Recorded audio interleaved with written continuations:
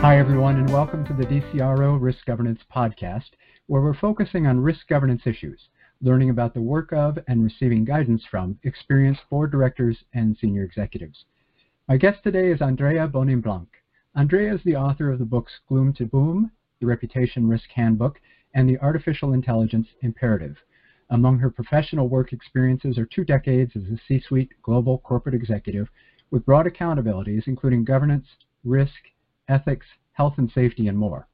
She serves on several boards and advisory boards across green energy, artificial intelligence, cybersecurity, and the arts. She's an expert in cyber risk governance, holding the Carnegie Mellon CERT certification in cyber risk oversight. Andrea earned a joint JD in law and PhD in political science from Columbia University. She's an adjunct professor at NYU, a life member of the Council on Foreign Relations, and in 2018 was among the first class of DCRO exemplars, named so in recognition of her professional integrity, innovation, leadership, and service. Welcome, Andrea.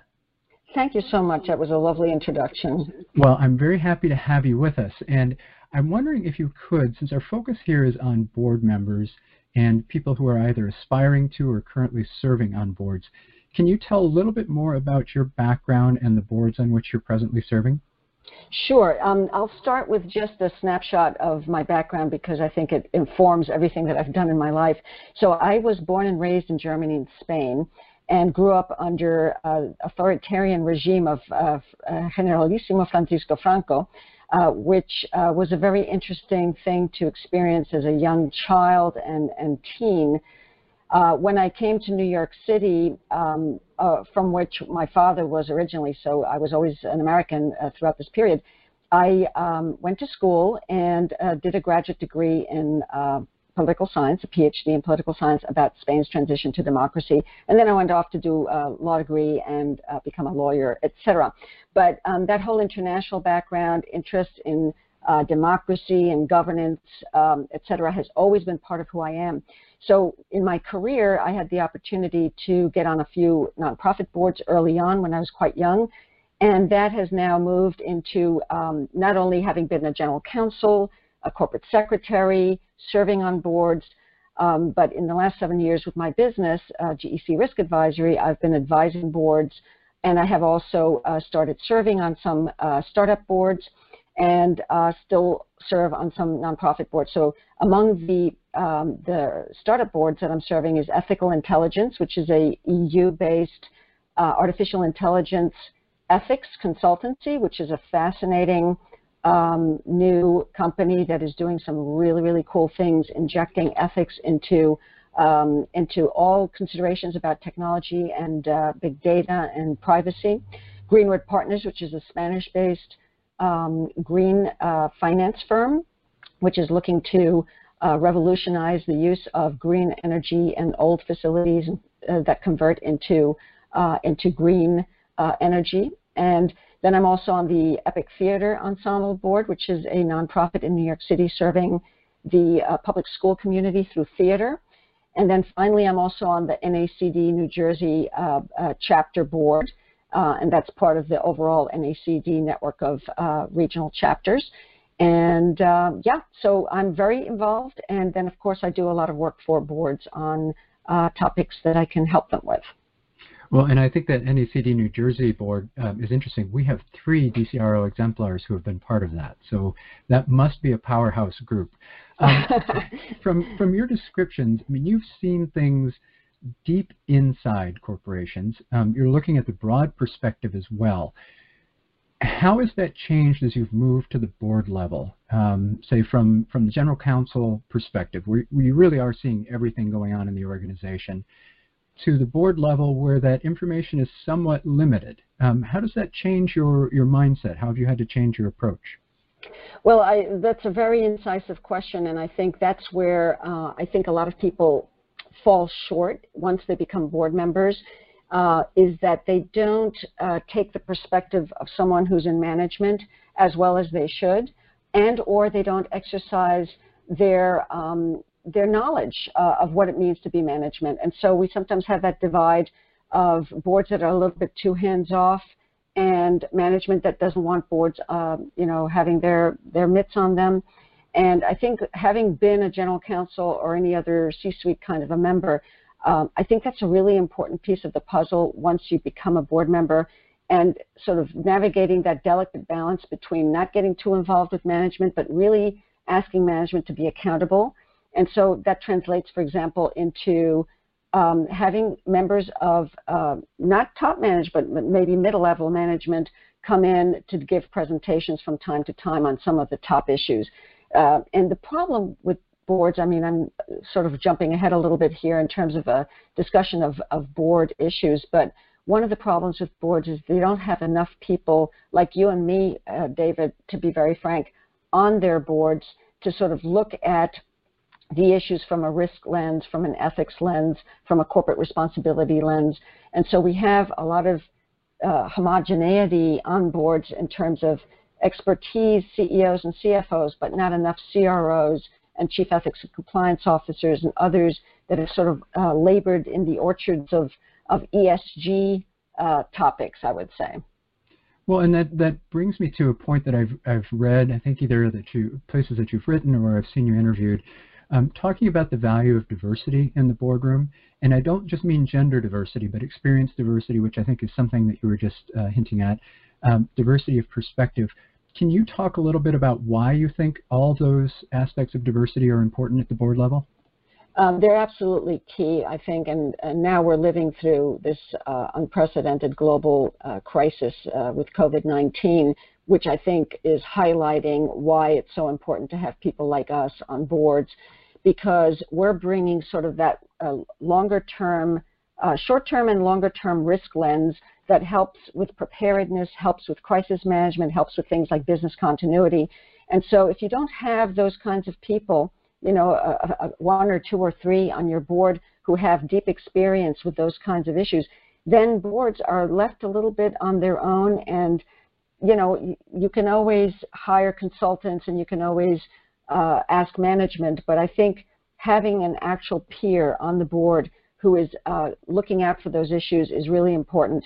And I'll tell you a quick story. When I was first general counsel, my first corporate executive job was at PSE&G Global, which was the global division of a big utility in the Northeast. And I was a member of the executive team, and everybody on that team, we were about 8 or 9 people, were not only men, but they were also all finance people, or, you know, chief financial officers, operations people, people who were running the business and sales and development and so on. I was the only person who brought a different lens to that picture. And I'll never forget, not to, you know, build myself up too much here, but I'll never forget how important my view was in our weekly executive team meetings, because if I hadn't been there, we would not have thought of a bunch of different issues when we were first going into China, for example, to build, own, and operate electric power, or when we were going into Latin America to bid on electric power privatizations. There were all kinds of issues that we needed to deal with, whether it's environmental health and safety or corruption or fraud. And I would bring in those lenses, and I know that I saved us from a number of potential problems. So I think the same kind of lens needs to exist at the board level, and that's why I'm so passionate about this. Well, I think there's a sense of fragility that comes in when you don't bring in those other perspectives, because there are things that you haven't considered, some of which might be existential threats. When you think you're making a good decision based on all the experience that's in the room, but the experience in the room is not broad enough. Exactly. That's exactly right. Yeah. Let me use this then as a way to transition into a discussion of your most recent book, which is called Gloom to Boom. And in that, you start the book by talking about, this would be prior to the environment we're in right now, but global synchronized growth. And then you make this comment, yet we seem to be blowing it. And you weren't necessarily talking about a pandemic back then, but rather an environment that was ripe for potential problems. So now we're amidst a global pandemic and economic shutdown, and we're hearing people talk about resiliency in response to the problem. What kind of lessons and messages from the book would you apply to the current environment if you were working with a board? You're talking to a board about where we sit today in relation to what they might do for the future. Sure. So I've always had this view that boards and senior management always need to have a strong global strategic risk lens that they incorporate on a day-to-day basis into their business activities, but also long-term into their business strategy. And so, companies that have well-evolved enterprise risk management have a CRO or have, other kinds of people that look after these kinds of issues, whether it's cyber risk, whether it's environmental health and safety issues, whether it's supply chain issues. When you have those kinds of people feeding the right kind of information and also having a seat at the table when it comes to management of a company, then you can see these issues and incorporate them into your planning, and that also means that you're preparing for the eventualities that things might go south. And so you have the preparedness, you have the crisis management, you have the business continuity, and you're informed. Now, you can't tell where every risk is coming from, and certainly the pandemic is something that, the explosion that's happened all over the world, literally in synchronicity, is not something we would necessarily plan for in an individual company. But the information is out there, and if anybody takes a look at the World Economic Forum Global Risks Report from the last 15 years, and especially the one from 2020, you can see that infectious diseases or global pandemics is one of the top 10 or so most likely or most impactful risks. And so I think that companies, both at the management level and at the board level, need to have strategic risk management and governance incorporated into their day-to-day new normal. It should have been there before. If it isn't there yet, it's got to be in there, because at the end of the day, I wrote the book last year, but and I couldn't foresee the pandemic itself, but I could foresee that something could happen, and it happened in the pandemic category. Frankly, I'm very concerned about a couple of other potential large risks that could implode, like a cyber attack of some significance, for example. But what we see in this pandemic risk is sort of a conglomeration of other risks as well. It's having all kinds of economic impact. It's having supply chain impacts. It's also even having cyber impacts. We're having more cyber attacks, more fraud via the digital means than we've ever seen. So again, I could go on, but I think in a nutshell, boards and management need to have strategic risk governance and management as part of their normal routine. Well, I like to talk about people who are involved in risk as thinking about the future stochastically. So we don't see one path, or we don't see a few paths or potential outcomes.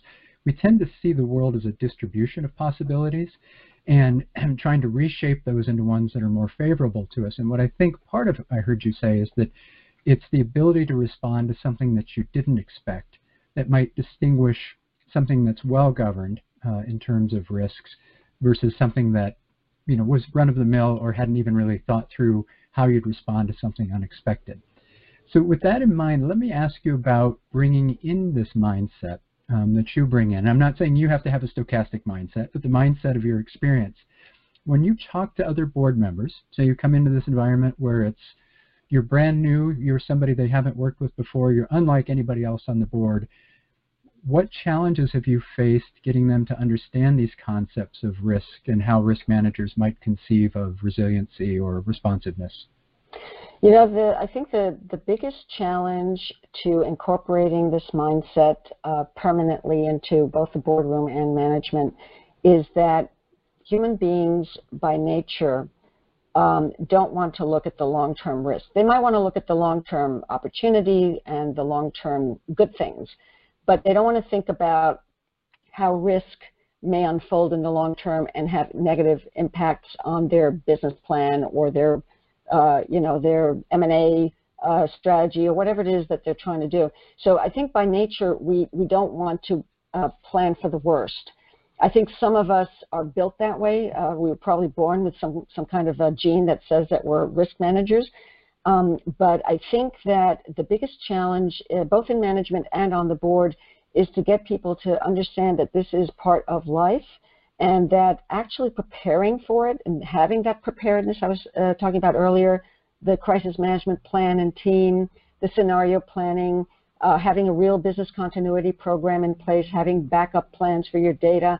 All this stuff actually builds value and resilience over time. And so I'd love to see in the future some kind of a study that shows companies that had good resilience plans in place versus those that didn't, and what happened to their value proposition over time. With COVID-19, 5 years out, what happened? I think that'll be a very interesting study for somebody to do, because I believe, very deeply that having those preparedness plans actually adds value, but we have to convince both the CEOs and the board members that these are long-term sustainability issues rather than quick gains, quarterly returns, those kinds of things. Well, and let me talk a little bit about relationships. I always think of every aspect that an organization is engaged in as about relationship with somebody. And you talk about reputation risk and the importance of relationship with stakeholders. In a way, is that what we're talking about with our ability to be responsive and resilient? Is it that we won't be disappointing people who are counting on us if we do that well? Absolutely. And I think this is, in a way, something that's already been moving, and I think it's going to move more quickly now with this global pandemic. At least the hopeful, positive side of me hopes that will happen. And what I mean by that is that we're seeing, in the recent 10, 15 years, where social media and reputation risk have achieved a certain amount of traction, and the big CEOs are starting to pay attention to their Twitter feed and what can happen to their products and services if something goes wrong. So there's now a track record of social media, of reputation risk and opportunity. And so what I hope is going to happen is that people are going to see stakeholders as part of their ecosystem. The shareholder will always be primo inter pares, first among equals.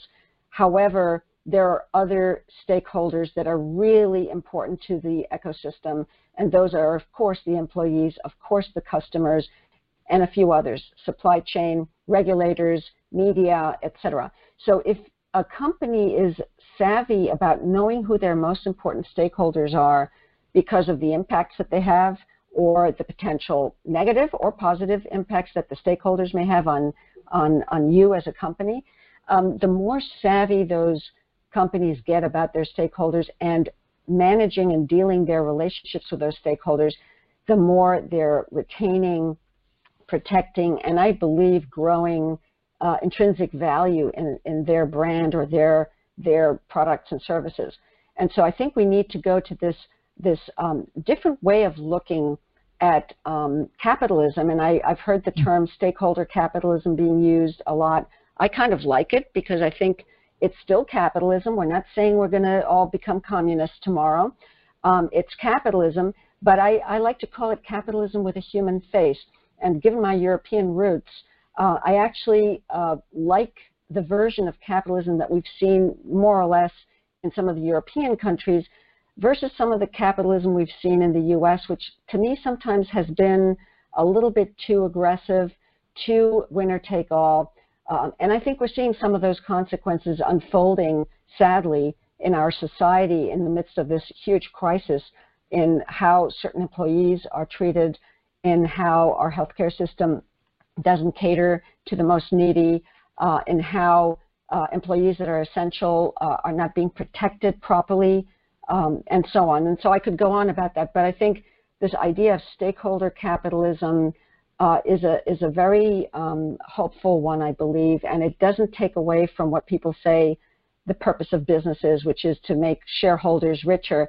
But I think shareholders get richer when the business caters properly to the most important stakeholders. Well, my favorite definition of reputation risk is it's your ability to influence and persuade. So if you have good trust and a good reputation, the cost of every transaction is lower.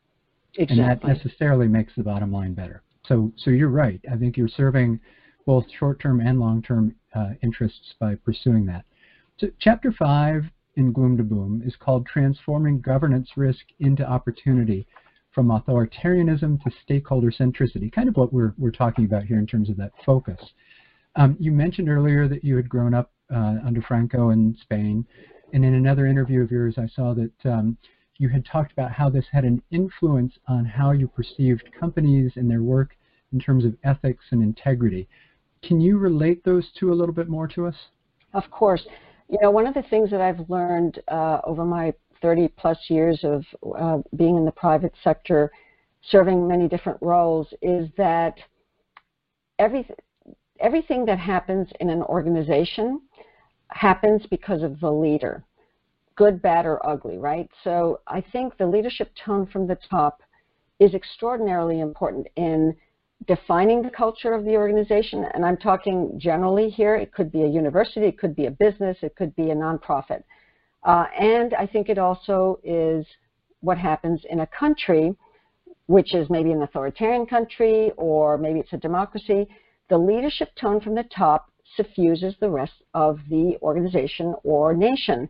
And so good governance to me and good leaders is the difference between having a good life and a bad life. And I'm being very simplistic here, but I think that having grown up in Franco's Spain, and then I also have a lot of sort of historical knowledge from my mother's growing up in Nazi Germany, my father fighting for the U.S. In World War II, and then working in Japan and Germany post-World War II. I have a lot of family history, and then, of course, my own interests, which I developed through a PhD in political science, examining the Spanish transition to democracy that happened when Franco died. That whole governance and responsibility at the top, I think, is very similar for both nations and corporations. And I think CEOs, the really good CEOs, the emotionally intelligent ones, the ones that think about the stakeholders, the ones that think about corporate responsibility, always in furtherance of the business, of course, are the ones that serve their stakeholders best and create the most value. And you know, you can claim that this is all qualitative observations rather than quantitative proof, but I would gamble on any quantitative proof that ever could come out that it would signal that democracies and better run companies actually create more sustainable long-term value for their stakeholders. Well, there is math behind that, so if people want the quantitative side, I'm happy to talk to them about that too. There you go. It is there. It's qualitative and quantitative, and we'll get there. Don't worry. We'll get people to that way of thinking. I'm counting on you. No, I'm counting on you too. I think people who are listening to this understand why. Hopefully, have a better understanding why you were chosen as one of our first exemplars. There's so much there that you embody in terms of what we look for in that role, and it's a very small group so far who've been given that award. So the more I hear about your perspective on this, the more I understand why you were nominated and selected. So I appreciate your sharing all of this with us. Well, I appreciate your kindness on that. Sorry. When you're researching your books, inevitably you come across work that you didn't know about or authors that are particularly influential in the ways of thinking. You have a lot of experiences, but were there any authors that you found who've been most influential to you when thinking about governance and board work and your board service?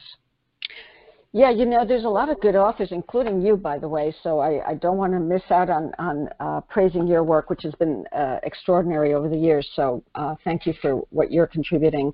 You're kind. No, not at all. Credit where credit is due. But there's another author I like a lot. He's written a couple of books. The book that he's written caters to small cap companies. It's called The Perfect Board, and it's Adam Epstein. Yep, I know that one well. Well, and I think Adam really provides a unique voice, because while he's looking at it from a small cap perspective, he's actually offering lessons and tips and really important, valuable messages to all boards. And I think, you know, the lens that he applies is a slightly more critical lens, but it's also one that sort of looks at why things aren't working or why things should apply differently at different levels. And I really like that. And I think one of the shining lessons that comes through from his approach, which I really believe in too in terms of the work that I do, is customize, customize, customize. It's not one size fits all. You don't do all kinds of things in smaller cap boards that you do in bigger boards, and vice versa. And so I really appreciate his not only insightful messages, but also his witty messages. Yeah, I would agree with you on that entirely. Ed and I had a chance to talk, and I got a copy of his book and enjoyed it. And I thought all those things that you had just said, and also about the practicality of the book. Great. It's not too theoretical. It's really about how to get things done. So that's a nice recommendation. Sure. So now let's think about somebody coming onto the board, or a board that really has not considered this. You talked about customization, and a lot of times when we get into ESG metrics and other evaluations of governance, people say, here's my list of things you need to have. It's a tick box exercise. But really, governance, I think, is about how organizations live their mission and their values. How do you, well, let's say when you're advising a board, what's the first step they should take if you'd like to see them establish a solid culture around risk governance as you define it in your world and your experience? What would that be for them? Well, you know, each of us comes from our own life experiences and what we've seen and what we've learned. So I might have a narrow vision of how this is done, but I actually think it's a little broader than I give it credit. And that is the idea that every company does have a mission, vision, values. It has a culture. Sometimes the culture doesn't correspond with the mission, vision, values, especially the values. When you have a deep divide between what the CEO says and what the CEO does, for example, you have a really potentially toxic or problematic culture, like we saw, for example, with you know, some of the companies that got into deep trouble with their CEOs, like the Weinstein Company and Wynn Resorts and so on. But I think what needs to be done is the board needs to have an awareness of how important the culture is in the organization in terms of how well employees are going to do with the company. Is there a high turnover? When people leave, do they, in their exit interviews, say unkind or you know, worse kinds of things about the company culture? Those are kinds of small indicia that boards really need to hear about to understand what the real culture is. So I think it's really important for boards, A, to have people like us on there who are going to think about these things, because if you're strictly a financial person, you may not think about these things. But with people who have been risk officers or ethics officers or, you know, corporate responsibility people, they're thinking about those kinds of cultural issues. And then you have to go into some nitty-gritty reports from management. Have they done an employee survey? If so, what are the results? Has the ethics and compliance function been providing updates on the ethics and compliance program, which has a lot of intricate, close sort of relationship with culture? And so do you know what the whistleblower or ethics helpline hotline is yielding?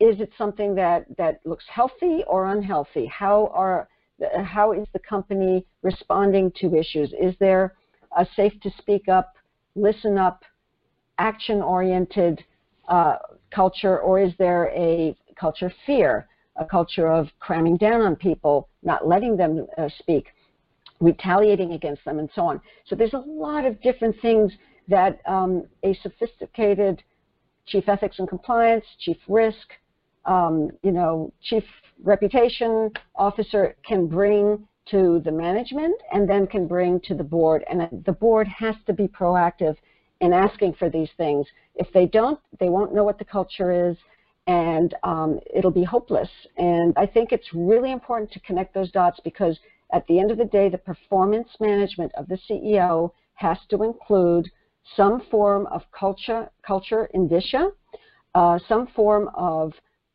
values metrics. Is the CEO walking the talk, or is the CEO just talking the talk? I like that, and that's one of the challenges in compensation too, is to show how you value that as opposed to just hitting particular benchmarks. And I think that's a really important point for boards, so I'm glad you brought that up. We're in a really volatile political, economic, and health environment, so I'm somewhat hesitant to ask you this next question, but board plates are pretty full. Is there anything else that's high on your radar for them to be thinking about risk and the risks that they'll need to take going forward? Well, I think we've covered this a little bit already, but I have 3 words for you: COVID-19, COVID-19, and furthermore, COVID-19. Yeah. And if we don't learn lessons from this moment, then I guess all hope is lost. But I think that what this pandemic is really bringing to the surface is the need for some of the things we talked about before: having preparedness, having the crisis management team and plan in place, not just on the shelf, but an actual active group of people that get together on a regular basis, review the plan, do some scenario exercises, actually connect with the board. Some of the best boards have crisis management input one way or another. They actually get involved with maybe some scenario planning. And some of the best boards also have someone on the board, whether it's the chair, the vice chair, the head of audit, or whoever, that is part of that, an extended part of that crisis management team. So having those things there and having looked throughout the year at the strategic risk profile of the company. What are our top, highest impact, most likely risks? What are we doing about it? Do we have a rapid deployment force of management people who are working on those things so that there are backup plans, business continuity plans? These are all things that need to be not back of mind, but front of mind, and they have to be front of mind at all times. I really believe that we've entered a completely different time here where larger strategic risks are going to be part of our new normal, and so boards that are not prepared to acknowledge that and incorporate that as part of their governance are putting their heads in the sand. They're ostriches as far as I'm concerned. Well, it's like a continuous cycle of anticipating, learning, and responding. And it has to be continuous, and it has to be one that is at the board level, always under discussion. What's new?